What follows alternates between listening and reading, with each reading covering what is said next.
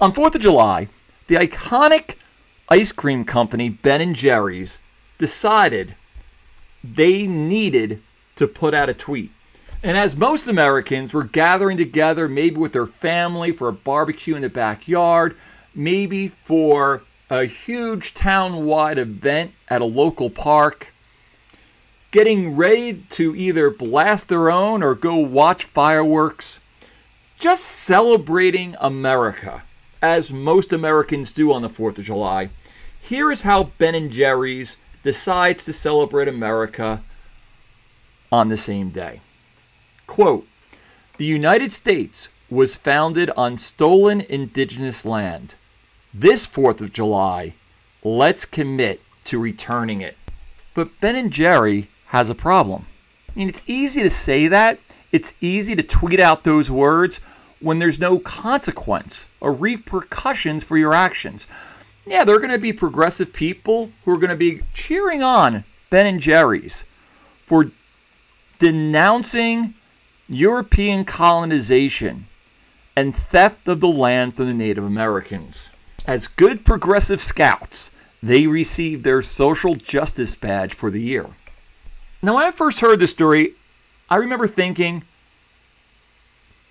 it would be funny if a Native American tribe demanded the lands that every Ben & Jerry's corporate office, store, whatever is on. That would be funny. And I must have rubbed a lamp because some genie answered my wish. Don Stevens, chief of the Nulhegan Band of the Kosuk Abenaki Nation, a tribe recognized in the state of Vermont, where Ben & Jerry's corporate offices are located, told Newsweek, quote, "It was always interested in reclaiming the stewardship of our lands.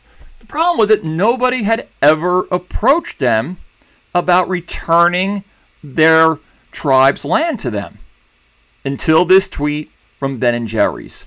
So do you think Ben & Jerry's is going to willingly give over ownership of their stolen land to the Abenaki Nation? Yeah, me neither. Teachers, are your digital assignments getting lost in the black hole of a digital folder? Can I suggest a solution? FanSchool. FanSchool is a safe and social learning network where students own and share their learning. Think of FanSchool as a digital bulletin board for your students' work. Take a look. Go to fan.school today. That is fan.school. And imagine what your classroom space will look like on FanSchool.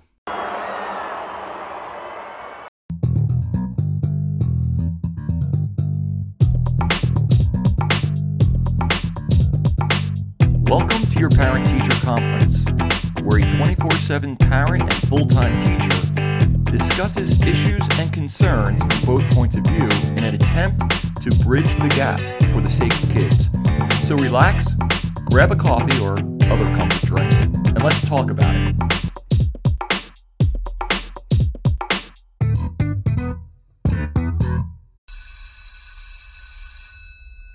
Hello and welcome to your Parent-Teacher Conference. This is Coach Cullen, your host.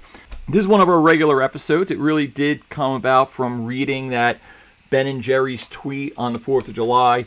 And then that was great that the tribal leader basically said, okay, you can start with us. Give us our land back. And in today's episode, I'm going to talk about this because this is something that is presented in history classes as something that's sound reasoning. And I'll talk about why it isn't. That virtue signaling in general just sucks.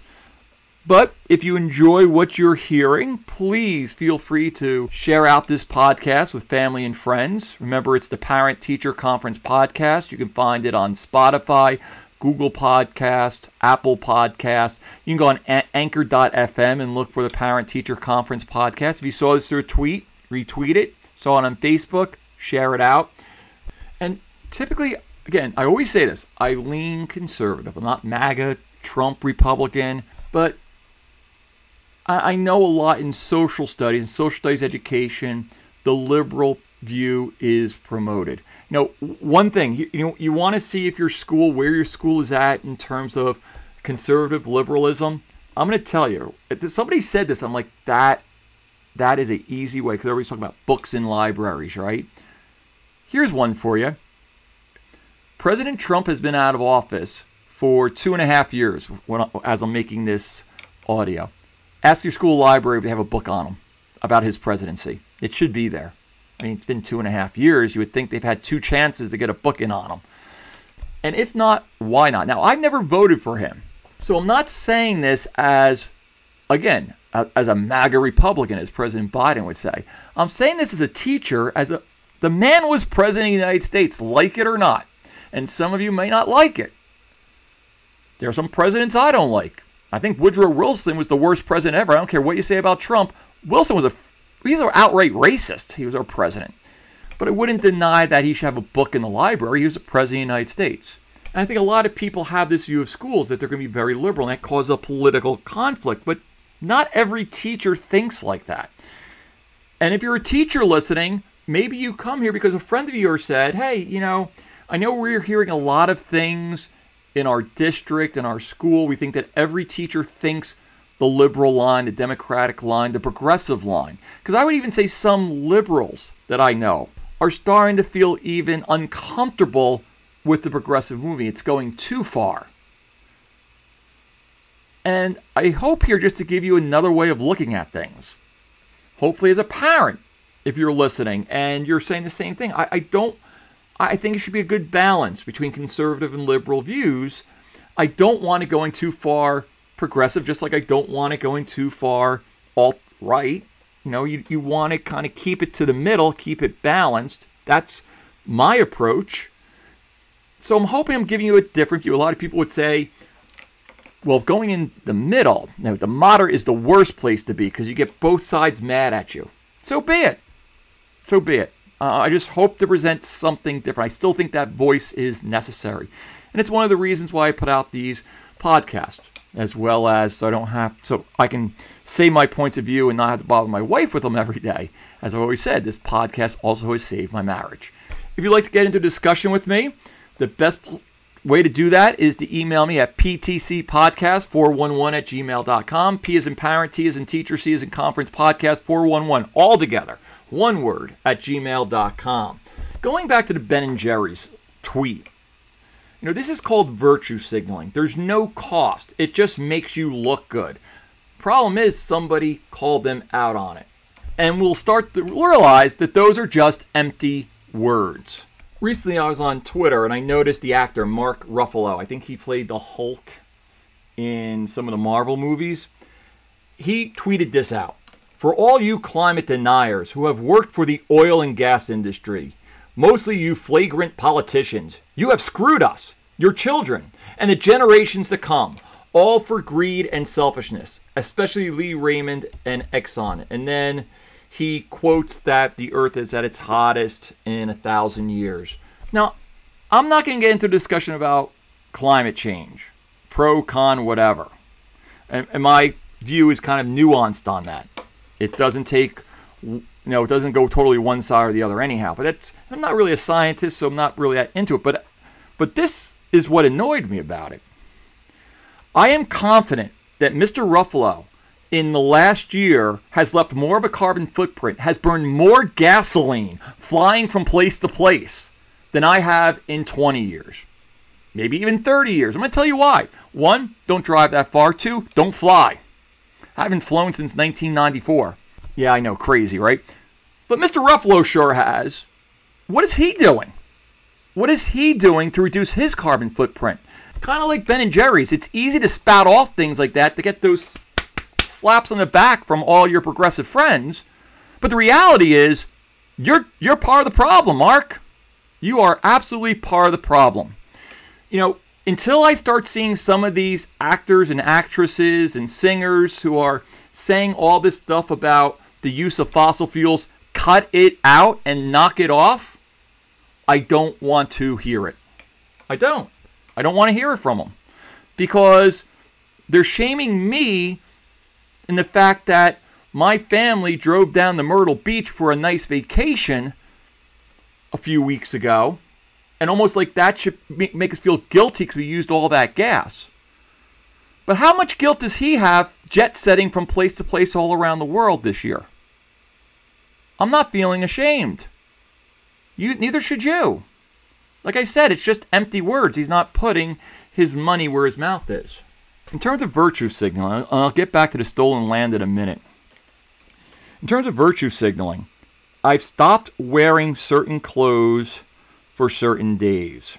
For example, I will wear, let's say they say wear red, support our school, to kind of show your pride at Black River Middle School. I'll do that. I'm a member of the Black River community. I will do that. I'm proud to teach where I teach. But other than that, I don't wear, show that you support this, wear this. Show that you support that, wear that. So about 5 or 6 years ago, the day was wear red to show that you don't fall for peer pressure. Like I said, I don't virtue signal. There's a verse in the Bible that Jesus says, let your yes be yes and your no be no. I shouldn't have to wear a color to prove anything. Judge, kind of, if you've been listening to my book series, we were doing how to be an anti-racist or how to raise an anti-racist, and I've talked about my concerns about that view from Dr. Kendi. One of the things I keep on stressing is the idea of being judged by the content of your character. I would much rather, as a teacher, with my students, with my colleagues, be judged for my character than the fact that I'm wearing red on show you don't fall for peer pressure by wearing a red shirt today day. So I show up in blue. And a couple of kids didn't. Most kids had red on. Some kids didn't. Some of them forgot. Probably most of them forgot. But one student, he was one of my favorite students. He was very, he was willing just to say whatever he thought. And he was also a baseball player and a soccer player for me as well.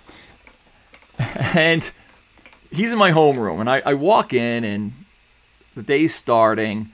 And you can see this sea of red in front of me with a couple of different color shirts, maybe 4 or 5 kids, including myself, not wearing red. So this guy raises his hand up and says, Mr. Cullen, so do you fall for peer pressure? I'm like, well, what do you mean? He goes, you're not wearing red today. You're supposed to wear red to show that you don't fall for peer pressure. So obviously you fall for peer pressure. And I look around the room at all the red shirts, and I say, I don't know.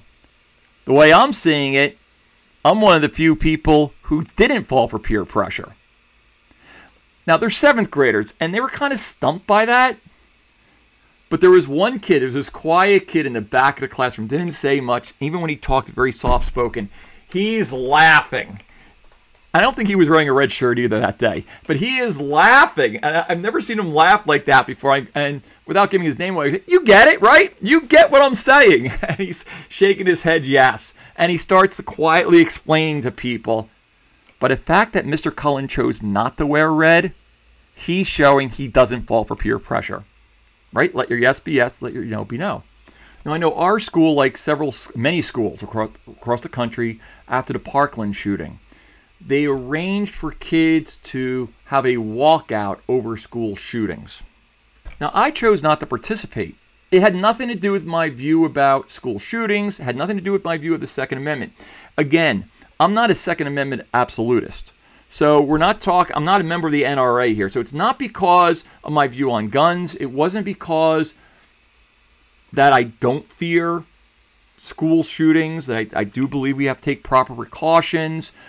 What I personally believe is I think we need to look at our culture and our society as a whole rather than just address guns. Yes, let's address the gun issue, but that has to be more expansive than that if you really want to. I think just today I read in China, a kindergarten was attacked. Kindergartners were attacked by a guy with a knife who broke into the school and started killing people with a knife. That's what I mean by I'm okay with talking about guns if you're willing to talk about everything. But let's go back to this walkout over Parkland. So the school arranged it without penalty that there would be an announcement that kids would walk out to the back of the school to protest or to bring awareness to the need for better protection or even to take away guns, whatever. It's about Parkland and about guns. I chose not to do it. Nothing to do with guns or the statement. One of the things my concerns is where does it stop? And if a child came up to you and said, I would like to do the same thing for abortion, would you allow them? And before you say, well, school shootings affect those kids, that kid can make the argument, I may have lost some classmates because they were aborted. Why isn't that important? It's very important to me. It's very important to these 20 kids.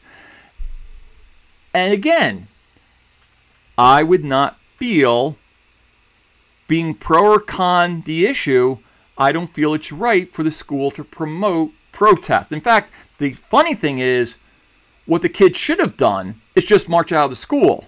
The fact that the school promoted it kind of defeats the purpose. I mean, if you really think about it, the kids who are protesting more is the kids who chose not to go. If you think about it, right? Think about that. School's promoting a walkout. Some kids choose not to walk out. Who are the real protesters? But I'm not going to slam, and don't judge my school harshly here for their decision, because I get it. You know, a good argument that could be made for them allowing this is the fact that it does keep it all under control. It doesn't spiral out. The fact that they dictated and the kids were okay with like a 15-minute walkout that was all, teacher monitored. It was at a certain time. It ended at a certain time. It could be said that that was good management and probably the wise and best decision to make. So even though my concern would be, I would have said I wouldn't have had in the first place. At the same time, if there was a concern that kids are just going to walk out anyhow, and we are on a major road, and what happens if they start crossing the street into the park across the street from our school? What happens if a kid gets hit? I get it. It made sense. So I don't fault the administration for making that decision. Another thing about virtue signaling and raise awareness. A couple of years ago, you may have remembered the ice bucket challenge for ALS. It's sad. I know at least 3 people who have passed away of ALS. All lived around the same area. It's sad. But I was challenged in the ALS challenge by a friend of mine who's a colleague, as well as some former students. They posted a video on Facebook calling me out. It was really neat. We want our Coach Cullen, go Bulldogs, to do the ice bucket challenge. So my video was me sitting on my kids' fort on their swing set with an ice bucket next to me, and me saying that I was not going to dump the ice bucket on myself, that I was going to use the ice bucket for ice, for my nice lemonade I had on a hot day. And instead of dumping the ice bucket on my head, I was actually going to give money to ALS research. Now, my nephew, who was a teen, maybe 17, 18 years old, he and I had a good back and forth about this. I'm like, did you donate money, Bobby? He's like, no. I raised awareness. I dumped the bucket on my head, and I raised awareness for ALS. I go, you could have dumped the bucket on your head and gave some money to ALS research. What's really the goal here? Was it that you get a little wet and look funny on a video and challenge people to do it? Or to get some research for a very tragic disease, ALS, Lou Gehrig's disease. Making statements like Ben & Jerry's about stolen land, or actually when you're presented with the opportunity to return the stolen land, to actually return it to a Native American tribe who says the land where your corporation was our land. Let's go back to stolen land for the second part of this podcast episode. We see this typically around Thanksgiving. Native Americans, there was one commercial where there's these Native American young ladies are sitting around a Thanksgiving table, and they talk about all the atrocities that occurred by the colonists and Americas, how they reneged on treaties. And at the end of the commercial, they overflip the table with the turkey and all the cranberry sauce and everything on it. Were Native Americans mistreated? Absolutely. Did we renege on some of our treaties with them? Absolutely.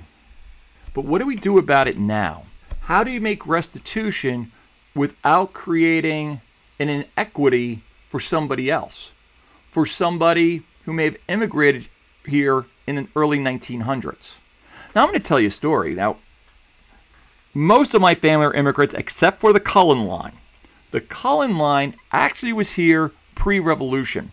There's a guy named Admiral Barry, and if you know your American history, you will know that he's considered the father of the American Navy. I know a lot of people say John Paul Jones is, but Barry, look up Admiral Barry, okay, and you'll find out a good history lesson about him.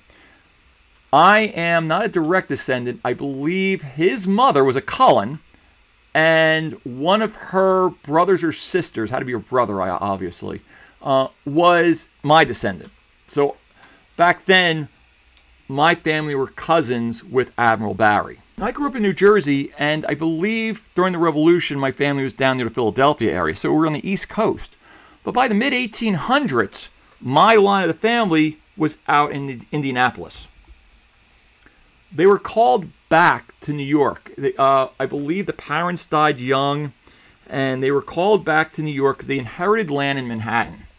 And my father tells the story that an unscrupulous lawyer had them sign for the land, but basically had them sign the rights away and gave them some money for it, but it was nowhere near the money. My father always muses. He's like, just imagine the land that we lost, that we inherited, may have been Rockefeller Center. So my family settled in New Jersey. They really had no money because they received very little money for their inheritance. They were far away from home, couldn't make it back to Indianapolis, so they settled in New Jersey, and that's how I am where I am today. So do we go back in history now to find out who that lawyer was who defrauded my ancestors and take money that is rightly ours from his family of today? Do we go back to New York City and figure out what parcel of land in Manhattan was the inheritance that my family received and force whatever is there to pay fair market value to us? Because in a sense, it was stolen from us.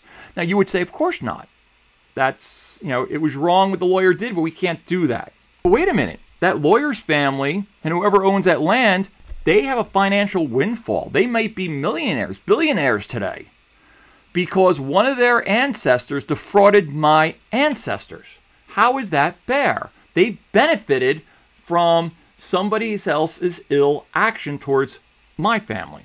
Now you see the stolen lands argument coming to its fruition, can't you? Hopefully you can see the connection I'm making there.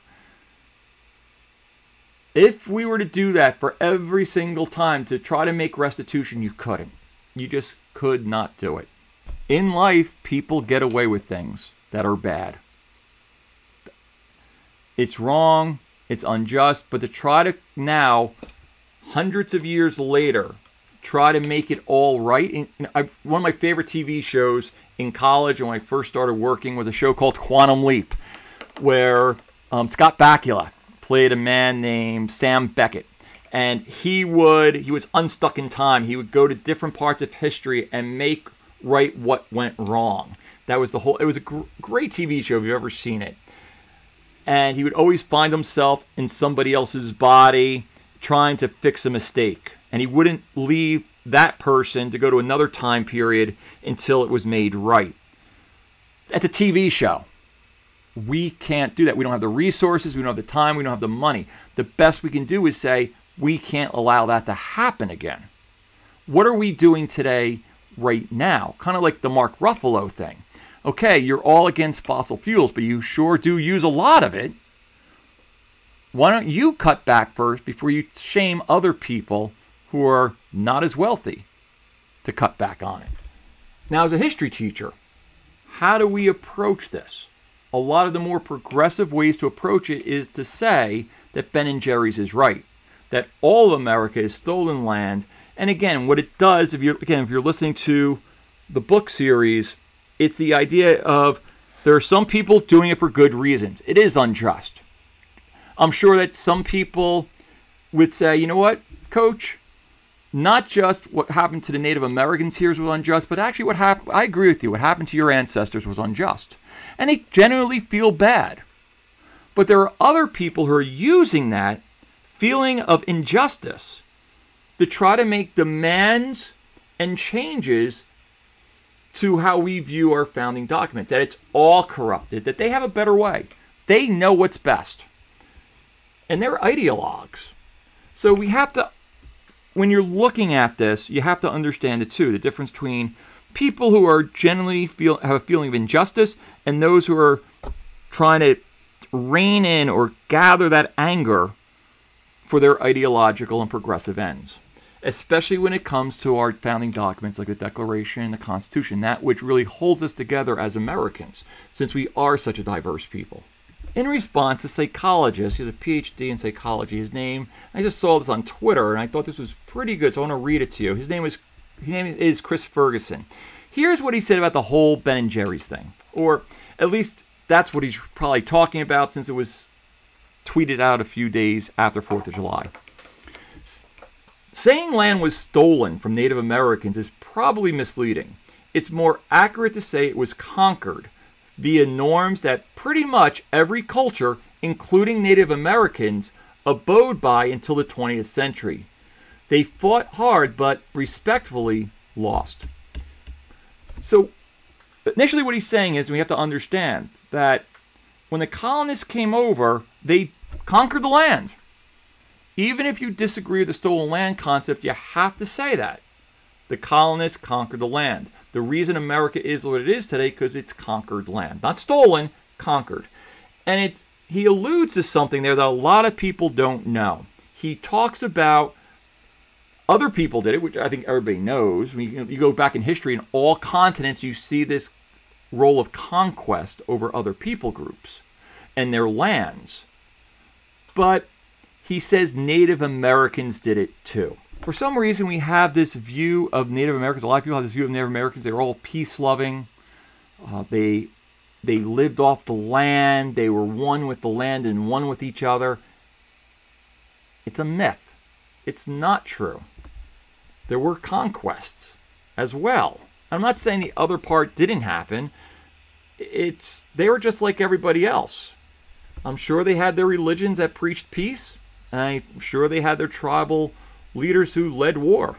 Here's a part of the first Thanksgiving story, the Pilgrims and the Native Americans, that is really rarely discussed. The Wampanoag, that's the Native American tribes that were helping the Pilgrims as they landed. They signed a peace treaty with them. One of the reasons for this peace treaty is that that area was devastated by some disease, could be smallpox or plague, but it killed off a good number of them. They were in a weakened position. There was another tribe to the west of them, the Narragansett, who they were fearful would take advantage of them in their weakened position. Thus, they formed a treaty with the colonists. What did they fear? They feared conquest by the Narragansett. Now, here's something that was written by William Bradford about this peace treaty with the Wampanoag. The tribal leader, Alsamiquin, has a potent adversary in the Narragansetts that are at war with him, against whom he thinks we may be of some strength to him, for our pieces, guns, are terrible to them. So, the Wampanoag saw in the colonists allies against further conquest or the ability to conquer their area by the Narragansett. So I'm going to reread what Dr. Ferguson tweeted out. Saying land was stolen from Native Americans is probably misleading. It's more accurate to say it was conquered via norms that pretty much every culture, including Native Americans, abode by until the 20th century. They fought hard but respectfully lost. Of course, it's good that we have changed those norms and no longer live by them, though watch Russia, China, etc. And we should work to help outcomes for Native Americans today. Side note, I agree with that. If you know anything about Native Americans who are still living on the reservations, it's not good. Their suicide rates are very high. Alcoholism is very high. If you want to talk about a group of people in the United States that the United States government as a whole, Republican and Democrat, have neglected, it's Native Americans who live on reservations. And instead of making commercials about overthrowing turkeys on Thanksgiving and saying it's stolen land, why not petition your congressman to do something about Native Americans who live on reservations? Let me reread that section of Dr. Ferguson's tweet again. We should work to help outcomes for Native Americans today and integrate Native Americans into U.S. society. But we should stop pretending we're ever going to give the land back. We're not, or that Native Americans were any less inclined to conquest. They weren't, or that we need to keep apologizing for things that happened 150 plus years ago. We don't. All the virtue signaling in the world are not helping Native Americans. Ben and Jerry's tweet is not doing anything to help Native Americans. All it's doing is making Ben and Jerry's look good in the eyes of some progressive Americans and does nothing for the people they're claiming they're helping. As a social studies teacher, not only do I believe that it's wrong to teach students today that we can rectify a problem that happened 100, 200, 300 years ago, but it's also untruthful to say the land was stolen. It's more accurate to say it was conquered. And it's not just European colonists or American colonists or whatever you want to say who did that. For example, Turkey. Let's look at Turkey today. I'm not talking about Thanksgiving right now. The country, the Turks. Do you know where the Turks are native to? They're not native to Turkey in the Anatolia Peninsula, I'll tell you that. They're from Central Asia. They're from Mongolia. They were chased out of Central Asia by the Mongols. And they were able to conquer the Roman Empire, or we call the Byzantine Roman Empire. Mehmed II conquers Constantinople in 1453. And after World War I, the Ottoman Turks give way to the Republic of Turkey. When's the last time you've heard a call for the Turks to give up their stolen land back to the Greeks? I'm waiting. You don't. And that's not the only case, and you know it. It's not the only case of a country that has conquered another people's territory that still hold on to it today. And they may have conquered it, in the Turks' case, it's almost 600 years ago. So why is there this push to claim stolen land by the American colonists that we don't claim for other people groups around the world and other nations? Now, what I'm about to say here is going to be misconstrued. I'm going to say it and I don't care. And if you misconstrue it, it's on you. Shame on you. Things aren't perfect in the United States. But if we're talking about things like stolen land, when we don't use that term for people like the Turks, and we understand that conquest was a part of human history, but we don't give that same benefit in understanding what happened here in the United States, I say it's because we're looking for a problem to protest. And I'm just going to let that thought percolate in your heads. If Ben and Jerry's really believed what they said, they should give back their corporate lands, starting tomorrow, to the Abenaki Nation. But they won't, because the reality is this. They believe the land was conquered, not stolen too. Thank you for joining me on the Parent Teacher Conference podcast. If you enjoyed what you heard, please share this podcast with friends. They can be teachers, they can be parents, they can be someone who's just interested in education and parenting. If you have a comment, a question, or an idea for a future topic, please feel free to reach out to me at ptcpodcast411@gmail.com. ptcpodcast411@gmail.com. Remember, a good teacher cares deeply for their students. But good parents love those students, their children, deeply.